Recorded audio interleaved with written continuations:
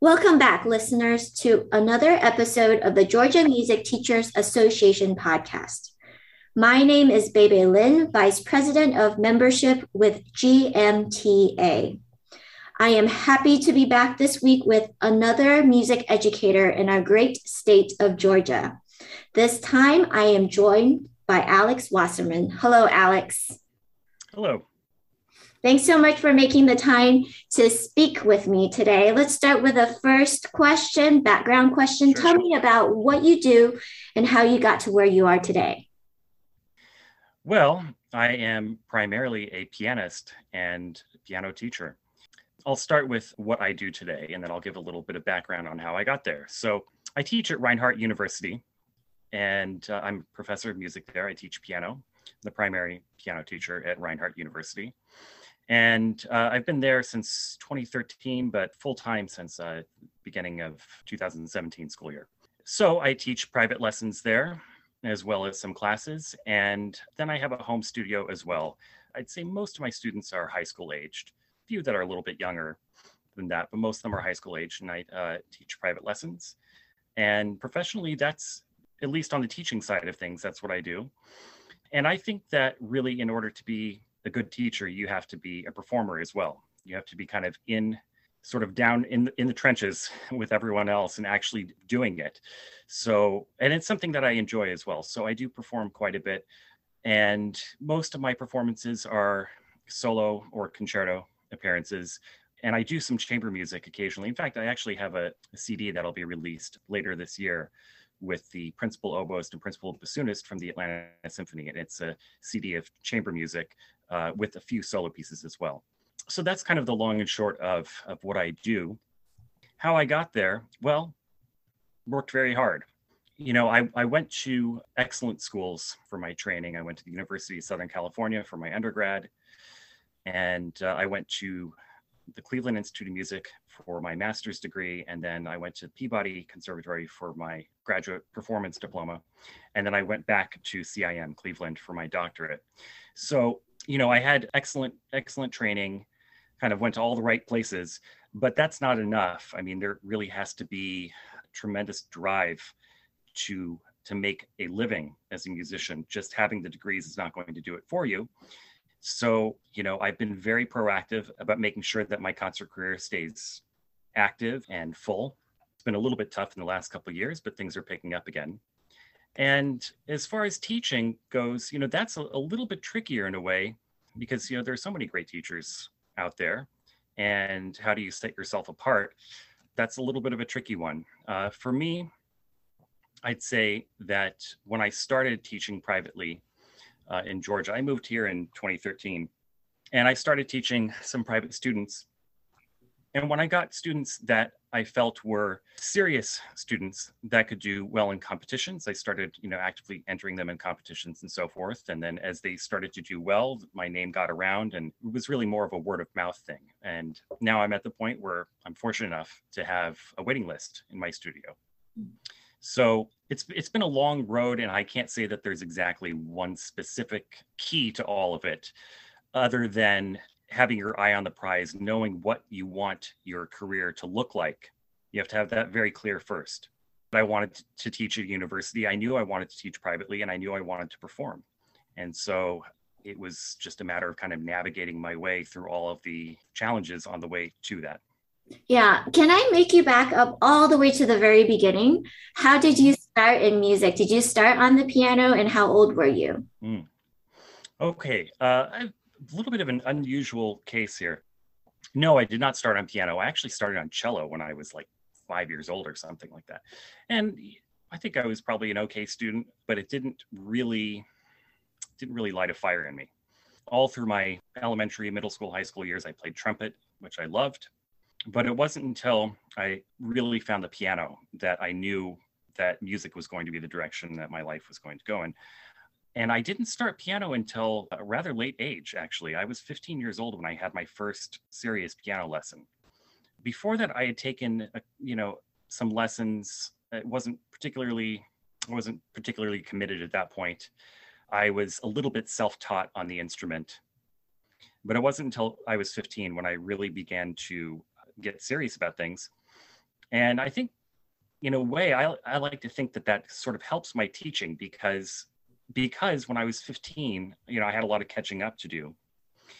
And I had to really think my way through all of the problems that playing the piano poses. Because I was conscious of that journey as opposed to, going through that when I was 5 years old and I wouldn't be able to remember. I remember all of that. And so I hope that I'm able to impart that wisdom onto my students as well. Yeah, can you break down for us a little more about that? Like, what were some of the obstacles that you remember encountering, and how did you overcome them? Well, as we all know, becoming a pianist is not something that happens overnight. There are really two main challenges to it. There is the sort of psychological and artistic side of things, and then there's the physical side of it. It's really it's an athletic endeavor as well. So I would say, in terms of the catching up feeling, I just had to get the passion was there, my ears were very good, but I really didn't know much about playing the instrument. The all of the difficulties, the technical difficulties that go into producing great sound at the piano. So that was primarily where I put my focus when I was young, when I was 15. And it was just a lot of trial and error. I had a very good teacher. That's indispensable. You have to have a great teacher. And she really helped to refine my ears and to really understand what good piano playing sounds like. And then it was from that point on, it was just an incredible amount of practice. What was your practice regimen like at that point? Well, it's a little bit hard to remember the actual day-to-day regimen, but I know the first thing that I had to get in order were all of my scales and arpeggios. I didn't know the fingerings, if you can believe it. When I was 15, I didn't know the correct fingerings for scales and arpeggios. And I think through scales, arpeggios, hand-in exercises, charity exercises, that kind of stuff, I was able to understand the basic mechanics of the hand and playing the instrument and so forth. Mm. The other thing is that when I was that age, I was in fact, not probably, I know I was not as organized as I should have been about my practice. I was a little bit scattered. Maybe it's just a feature of my personality, but I was a little bit scattered at that age.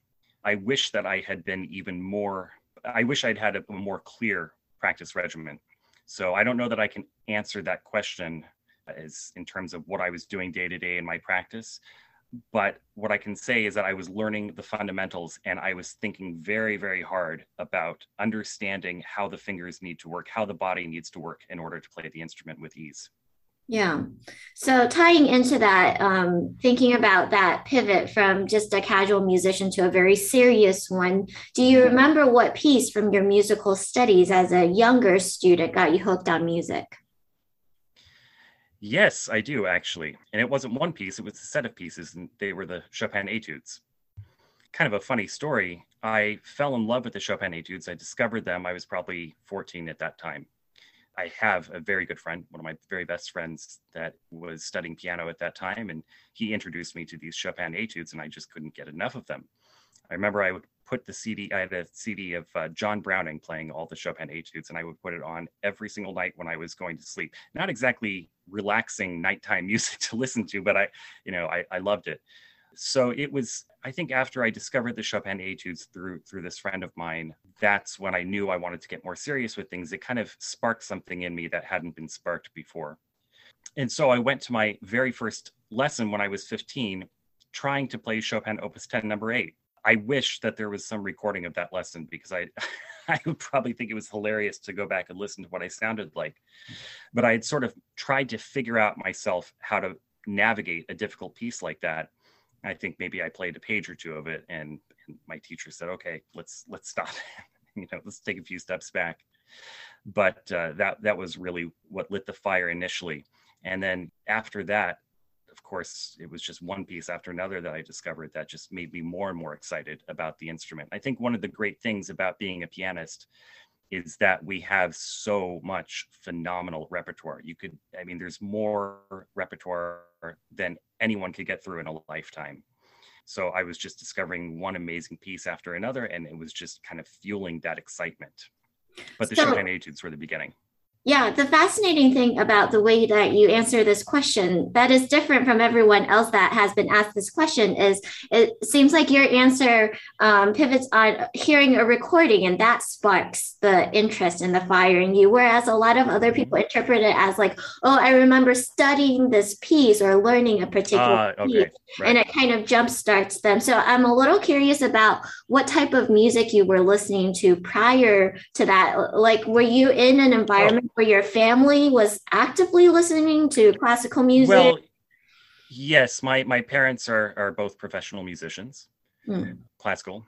My mom is a choral conductor, and so I had a lot of the great choral works sort of already in my ears. I knew the classical music world sort of existed out there. I was familiar with some of it, and I knew that there was a lot more to explore. Before all of that, before about age 14, 15, I mean, I was like most other kids. I listened to a lot of pop music, you know. I liked classical music because I would hear it. It was in the house. It was, it was part of my life through my parents. But most of the time, I was listening to, rock bands and stuff like that. I enjoyed it. And that kind of faded away actually after I started studying piano. I continued to kind of listen to that stuff for maybe another year or so. And I just kind of lost interest in it after a while. It's nothing really against pop music or anything, but it just wasn't doing it for me anymore. Hmm. Yeah, so it kind of seems like the music was waiting for you to get to a certain stage in your life and you're in your kind of listening world, and then suddenly everything comes Hmm. together. Yes, That's that's a good way very of putting it. Yeah, that's fascinating. So let's talk about teaching. You've touched on it briefly already, but how do you approach teaching? What is your teaching philosophy? Well, my teaching philosophy is it's a lot to sort of boil down. I'm kind of a pragmatist. I don't like to spend a lot of time philosophizing. you know, I like to get right to it and find exactly where the problems are and exactly how to address those problems and how to fix them. And I try to teach my students the same thing. When you play a piece and you think, well, is this ready for Carnegie Hall? No. Well, why isn't it ready for Carnegie Hall? Well, it's not good enough. Why is it not good enough? Well, it was sloppy. Where was it sloppy? Why was it sloppy? That kind of thing.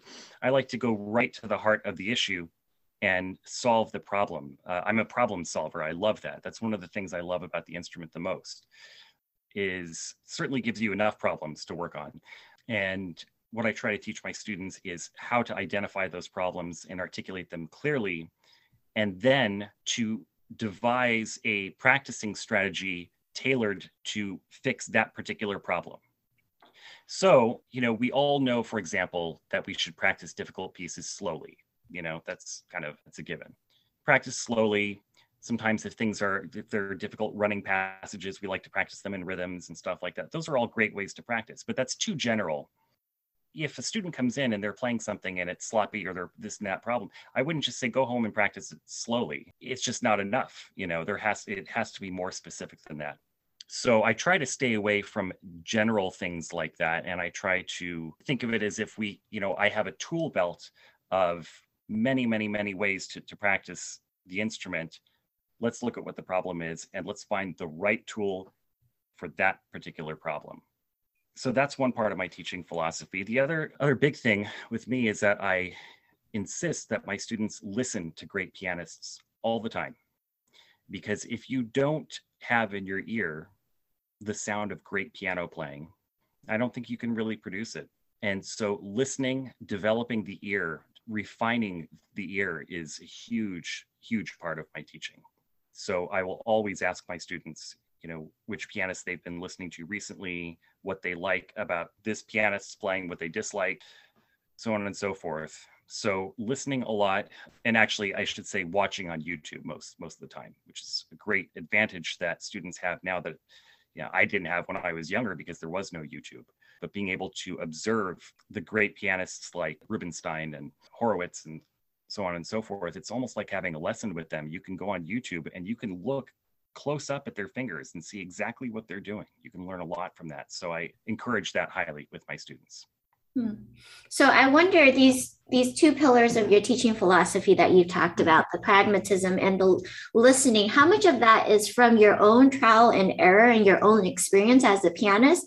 And how much of that is something that you inherited from your teachers and something that you're modeling based on a previous role model that has been set up for you? I would say that comes from me. That's kind of, it comes from my own journey and figuring out what works and what doesn't work. For example, if I'm playing, well, let's just take a Chopin etude, for example. I almost always have my students playing Chopin etudes at all times. They all have a Chopin etude in their fingers because I think they're so critical. But let's say I have a Chopin etude that I'm working on, and it's just, I'm not happy with it. That's not good enough. I have to think why I'm not happy with it. Again, because I started a little bit later, I had to think that stuff through a lot more. And so that's what I try to pass on to my students. Yeah. And then you were talking about, in terms of your pragmatism, having a set of tools, having a tool belt to problem solve. I think a lot of us think of, like practicing in rhythms or practicing slowly as one of those tools, but it seems like your tool belt has way more tools than. Oh, yeah. What are some examples of the other tools that you have? Okay, so I recently had a student that was preparing for a recital, and she was a little bit behind on her preparation. And there was one movement in particular that was just not coming together as quickly as it needed to for this recital. So I'd have her play it through, and I could very easily say, okay, you just need to practice this slowly with the metronome and then just click it up one by one. Okay, fine. But that would take too long, honestly. There's a smarter way of practicing, I think. So the first thing that we did was I had her play all the way through, and I made a note of any time there was something that was problematic. Okay. Then the first thing that we do is we go to all of those spots, and I always tell my students, when you practice, always go to the spots that need the most work first. I'm not the first person to say this, obviously, but then we found a little spot that was a little sloppy or something. And the right hand was rather sloppy and uneven. And the left hand was not too bad, actually. The left hand was simpler. The right hand was a little bit more complex. So I had her play right hand alone. I said, okay, let's see what's going on. Well, right hand actually seemed to be fine right hand alone. And I thought, well, if the right hand seems to be fine on its own, and the left hand seems so easy that you don't need to worry about it, obviously, this has something to do with the left hand. And so I asked her to play the left hand alone, a very simple pattern. And she couldn't do it. Bingo, there's the problem. So a lot of the time, the problems are not necessarily where you think they are. Sometimes we address the obviously difficult spots at the exclusion of the rest of it, which we think is easy. And then we realize when we try to take things apart that maybe the easy parts haven't gotten enough care and haven't had the attention that they need. Okay, so now let's say we've isolated that the right hand is actually not so bad, that it's the left hand that's sort of contaminating the right hand. Then we had to figure out how to work out this left hand. It had sort of a waltz-like jumping pattern. Well, the bass note was fine, but it was the note right after the bass note, the first jump, that was the problem. Okay, where is the mistake in that part of it? Well, maybe it was in the third finger or something like that. Why is the third finger doing this? Oh, it's because your hand is not aligned properly behind the fingers, So this is the kind of approach that I like to take. And I think it produces good results very quickly. And it also, you kind of avoid the frustration of just hacking at the same thing over and over again and getting minimal improvement. But of course, that's why students need teachers, because it's very hard for a student to figure out exactly where the problem is. And you may even figure out where the problem is, but then you don't know exactly why the problem is happening. Either there's a physical aspect to it that needs to be adjusted, or maybe you didn't know the harmonies. There needs to be a harmonic analysis there. And so my job is to find the weakness and then find out why the weakness is happening and then target it. Yeah, I think one word that comes to mind as you're describing this process is mindfulness, which is one of those buzzwords that has been, floating around in the past few years. And it seems like, this idea of starting it slow and going up one click at a time, that requires less mental engagement. Absolutely. Whereas Yeah. this requires a very acute and precise mental analysis. And so that seems to Yes. feed into that idea of mindfulness in practice. Yes. And, I see it all the time that students, they just kind of try to apply the same general practicing technique and just kind of hope that it works over time. But you can't hope. You have to make it happen. Right. And that requires a lot more sophistication in how you address the issues that you're trying to solve. Right, right. What would you say is the balance between talent and work ethic when it comes to determining success in a student? Well, let me ask, what do you mean by success? Mm. If someone wants to be a professional musician and be successful, they have to have talent. Talent has to be there. However, one can get to quite a high level and play the piano quite well, not necessarily having all the talent in the world. The determination and hard work is clearly the bulk of it. The talent aspect, I think, is less important for those that just want to learn the piano and play for their own enjoyment and learn to play very well. However, once you start talking about a professional career, there is that certain something that you have to have. There's a certain kind of intuition that one has to have, a musical intuition, and you might call that talent. That has to be there. But even so, I mean, that's not going to do it for you. It's really 99% hard work, really. Yeah, I've been thinking about this question more and more, and it does seem like there are like two variations or two aspects of talent. Like there's the mental talent and mental acuity that you were just talking about, that ability to analyze a situation and problem solve. But there's also a physical intuition that has to come alongside that can make it very, very difficult to explain. You can get a really brilliant student that can analyze it, but can't physically make this idea actualize. I'm glad you brought that up because oftentimes I'll see students that have a physical intuition at the instrument, but don't necessarily have the artistic and intellectual intuition, and vice versa. I mean, you do see that pretty frequently. I'd say of those two, the more important one is the intellectual talent, the artistic talent. The physical aspect of it, I've met very, very, very few pianists or students that had so little talent for the athletic aspect of playing the piano that it really held them back. That's generally not the biggest problem, because those technical physical problems, those can be addressed with a good teacher and they can always improve. The other kind of talent is a little bit trickier. That one kind of just has to be there. I'd say I could think of maybe 2 or 3 people that I've known over, my whole life who were brilliant musicians, but physically they couldn't put it all together, or they were unable to, even with the best kind of practicing and the best even with the best teaching and the best practicing. Most of the time, that physical aspect it seems to be the most daunting, but it's actually the most solvable. Yeah, interesting. What advice do you have for parents who have children taking lessons? How can they encourage and help them to succeed? Well, it depends on the age of the student. So I would say anyone that is below the age of, say, 15-ish, it depends on the student. There are some kids that are very mature for their age and some that are, not as mature for their age.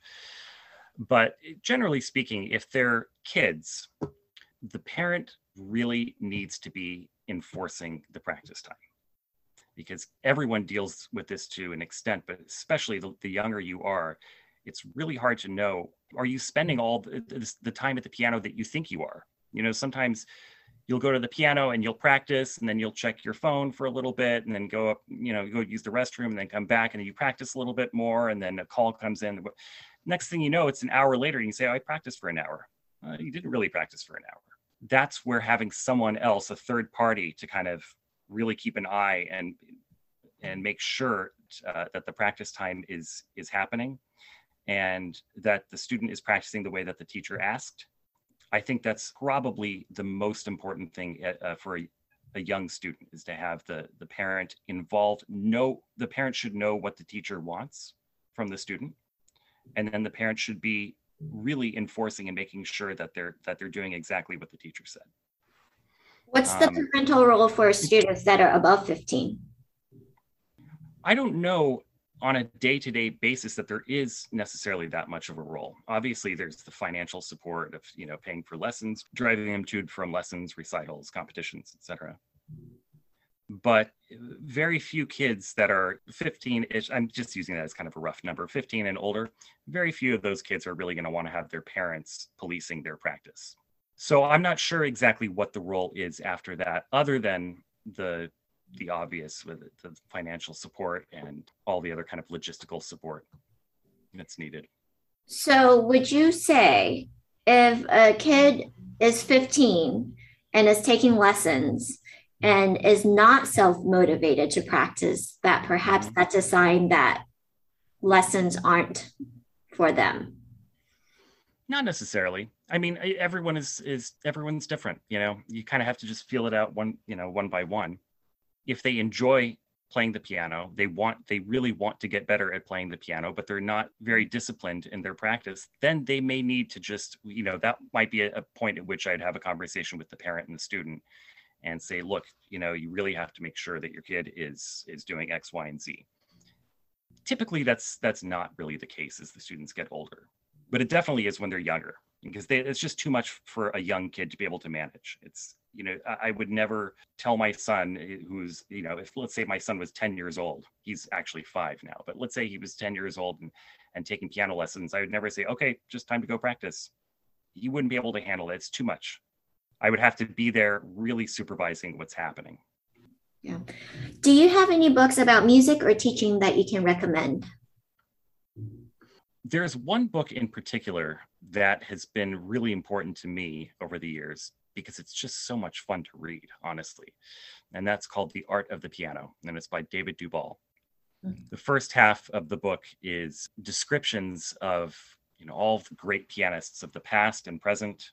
And he goes into excellent, very, very good detail on describing their playing, what made them unique, what made them special, what made them famous. And he's able to really break down their artistic and physical approach to the instrument.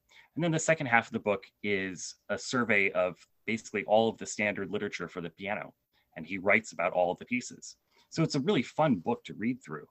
If a student is surfing around on YouTube and let's say they come across a performance of a Beethoven sonata by Alfred Brendel that they really like.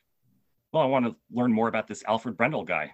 Let me take a look at The Art of the Piano, turn to the page on Alfred Brendel, and you can read all about him, and it really helps to crystallize what makes Alfred Brendel Alfred Brendel. Or let's say you're playing a piece by Debussy. It's your first Debussy piece that you've played, and you really enjoy it. Well, I want to learn more about Debussy. What are some other pieces? I really like this one. What else does he have? Well, it's in that book too. You can go through and read all about the different pieces that Debussy wrote. So it's just really fun. And it's also on Kindle, so you can take it with you. And sometimes when I'm bored, I'll just, pull it up and just start reading about different pianists or pieces that interest me or whatever. So I really like that book. Otherwise, I think there's just too many for me to list. I mean, I could get into that. Of course, reading about the composers that you're playing is indispensable, but there's plenty written on the great composers. But if I had to pick one book, I would say it's The Art of the Piano. Yeah, I do have that book, and it was gifted to me after my master's degree, after I graduated, by my piano professor. And it is one of those books that I reference frequently, both in teaching and giving it out to students to let them borrow and say, here, just read up on this. And the really wonderful thing is it recommends recordings for you to listen to. Yes, that's right. Yeah, I should have mentioned that. Yeah, it recommends recordings. Actually, I should say I had the great pleasure of being able to play for David Duval just last week, actually. I trust his musical ears and his description of piano playing so much. that I thought, well, you know what, maybe I should go play for him, see what he has to say. So I did. And it was great. I mean, it was fantastic. We had a great time, and he had some excellent insights, and it was really wonderful. But that's how influential that book has been. You know, after all of these years, I wanted to go play for David Duvall myself, and I did. So that was really cool. Wow, that's great. Yeah. What kind of things did you talk about with him? Oh my gosh. Well, of course, we just talked shop a lot. You know, we talked about the piano, we talked about great recordings, great pianists, we talked about the repertoire, all that kind of stuff. As far as the specifics of the, you know, what I played for him, that's a little bit tough to get into on a interview like this. But he's very detailed. He was very, very detailed, and he changed the way that I heard some stuff in the pieces that I was playing, which is really interesting. I have to kind of take some time and digest what we talked about, and I'll probably take certain recommendations, certain suggestions rather, from him and try to incorporate it so that it sounds natural and sounds like myself. But it was really just talking piano for the whole night. It was great. How exciting. Yeah. Do you have passions and hobbies outside of music and teaching? I am a hobby guy. I just love I have lots of different interests, and I kind of go through phases. I get into one thing, I get into another. One really long-lasting interest of mine ever since I was a kid has been aviation. I love aviation, everything to do with aviation, airplanes. I've taken flying lessons myself. I actually built a 2-seat flight simulator, which is in my basement. You know, all the instrument panels and controls and everything. So I really, really enjoy airplanes. And I think if I wasn't a musician, I would have been a pilot. Other than that, I mean, I don't know, maybe there are too many to list right now. At the risk of sounding a little bit corny, I would say the other thing is family. Spending time with my family is the most important thing. So family time, having good social life is important to me. I love movies. I like most of the things that most people tend to like, but I would say the one that's a little bit unique would be the airplane thing. That's fascinating. Do you ever use that flight simulator? All the time. Yeah. Oh. And what do you do by all the time? Oh, at what frequency? Well, several times a week. I'll do a flight plan. You know, I'll plan it all out, and then I'll actually go through and do the whole flight. It's very realistic, actually. Pilots do use this particular software that I use. They do use it, help them stay current when they're not flying. And so when I have time, it's usually late at night, and it'll be kind of a short flight or something because I'm exhausted by the end of the night. But I don't really have time to do that kind of stuff during the day, of course. So if I've got a little bit of time at night after my son's in bed and all that, I'll play around with the flight simulator a little bit. So pardon my ignorance, but is it possible to crash the plane in this flight simulator? Everybody asks that. Everyone asks that question. Yes, it is possible. And that whenever people mess around with it, you know, I'll say, hey, you want to try out the flight simulator? And the first thing they want to do is crash the plane. I think, why would you want to do that? You know, the fun is learning how to fly it. So, yeah. But anyway, that's kind of a fun interest. Wow, that's very cool. So this is our very last question. What do you see should be the future and role of classical music in society in the 21st century? Well, I think a lot of people seem to be under the impression that classical music is dying. And oftentimes you'll hear, you know, things like the audience for classical music, look, they're all old people, it's dying off, you know, but I've never really believed that. I've never believed that classical music is dying at all. First of all, there's waiting lists at like every conservatory in the world, practically. You know, there's probably more people interested in classical music now, maybe than, you know, at any other time in modern history. It's just that when you go to a concert and you see that there's not a lot of young people there are a lot of old people there. I think it's just that, you know, when people get to that stage in their life, when they have more money and more time, then they start being able to go to concerts. I should say it's always bothered me when people talk about that as if it's a bad thing. Look at all those old people in the audience. It's like, well, so what if they're old? I mean, they're there, you know, they're enjoying it. As far as the repertoire, we have this kind of canon of standard repertoire from the Baroque period through 1950-ish. And there's this thought that, you know, that music has been done over and over and over again. And it's, you know, we need new stuff and all. Well, maybe we do need new music, but it doesn't really matter if Beethoven's Fifth Symphony has been performed X number of times. The fact is, for me, I've only heard it live as many times as I've heard it live. It doesn't matter that people generations before me have heard it 1,000 times. So I don't believe that the music gets stale because it's been around so long. I don't believe that at all, because there are always people that are discovering these pieces for the first time. So, I think that the canon of classical music that we have is around to stay. And I think that's a great thing. In terms of music that's being written now, I'll be completely honest. I know this is going to bother a lot of people, but vast majority of it doesn't interest me. I try to listen to it with an open mind and all of that. And sometimes I'll come across pieces that I think are pretty interesting or I enjoy, but it's rare. And even at that, I've yet to encounter a modern piece. And when I say modern, I mean maybe within the last, 50 years or something. I have yet to encounter a modern piece of music that I think deserves to stand alongside the music of Beethoven and Brahms and Chopin and so on and so forth. But that's just personal taste. There are other people that feel completely opposite. So I think that the future of classical music is good. I really do, because we have the great repertoire out there. And as long as we continuously have more people growing up and being exposed to this repertoire, it doesn't matter how long it's been around for. Like I said, when you hear a piece of music for the first time, you're hearing it for the first time. And it doesn't matter to you that other people had heard it 1,000 times. Wow. Thanks for that perspective. That's very unique and insightful. And thank you for this conversation, Alex. I've really enjoyed hearing your insights and your experiences and your thoughts. You're obviously a very deep thinker and a very thoughtful teacher. And so I appreciate you taking the time to speak with me and to share your insights with our listeners. Thank you for that. I wish you happy teaching and happy students.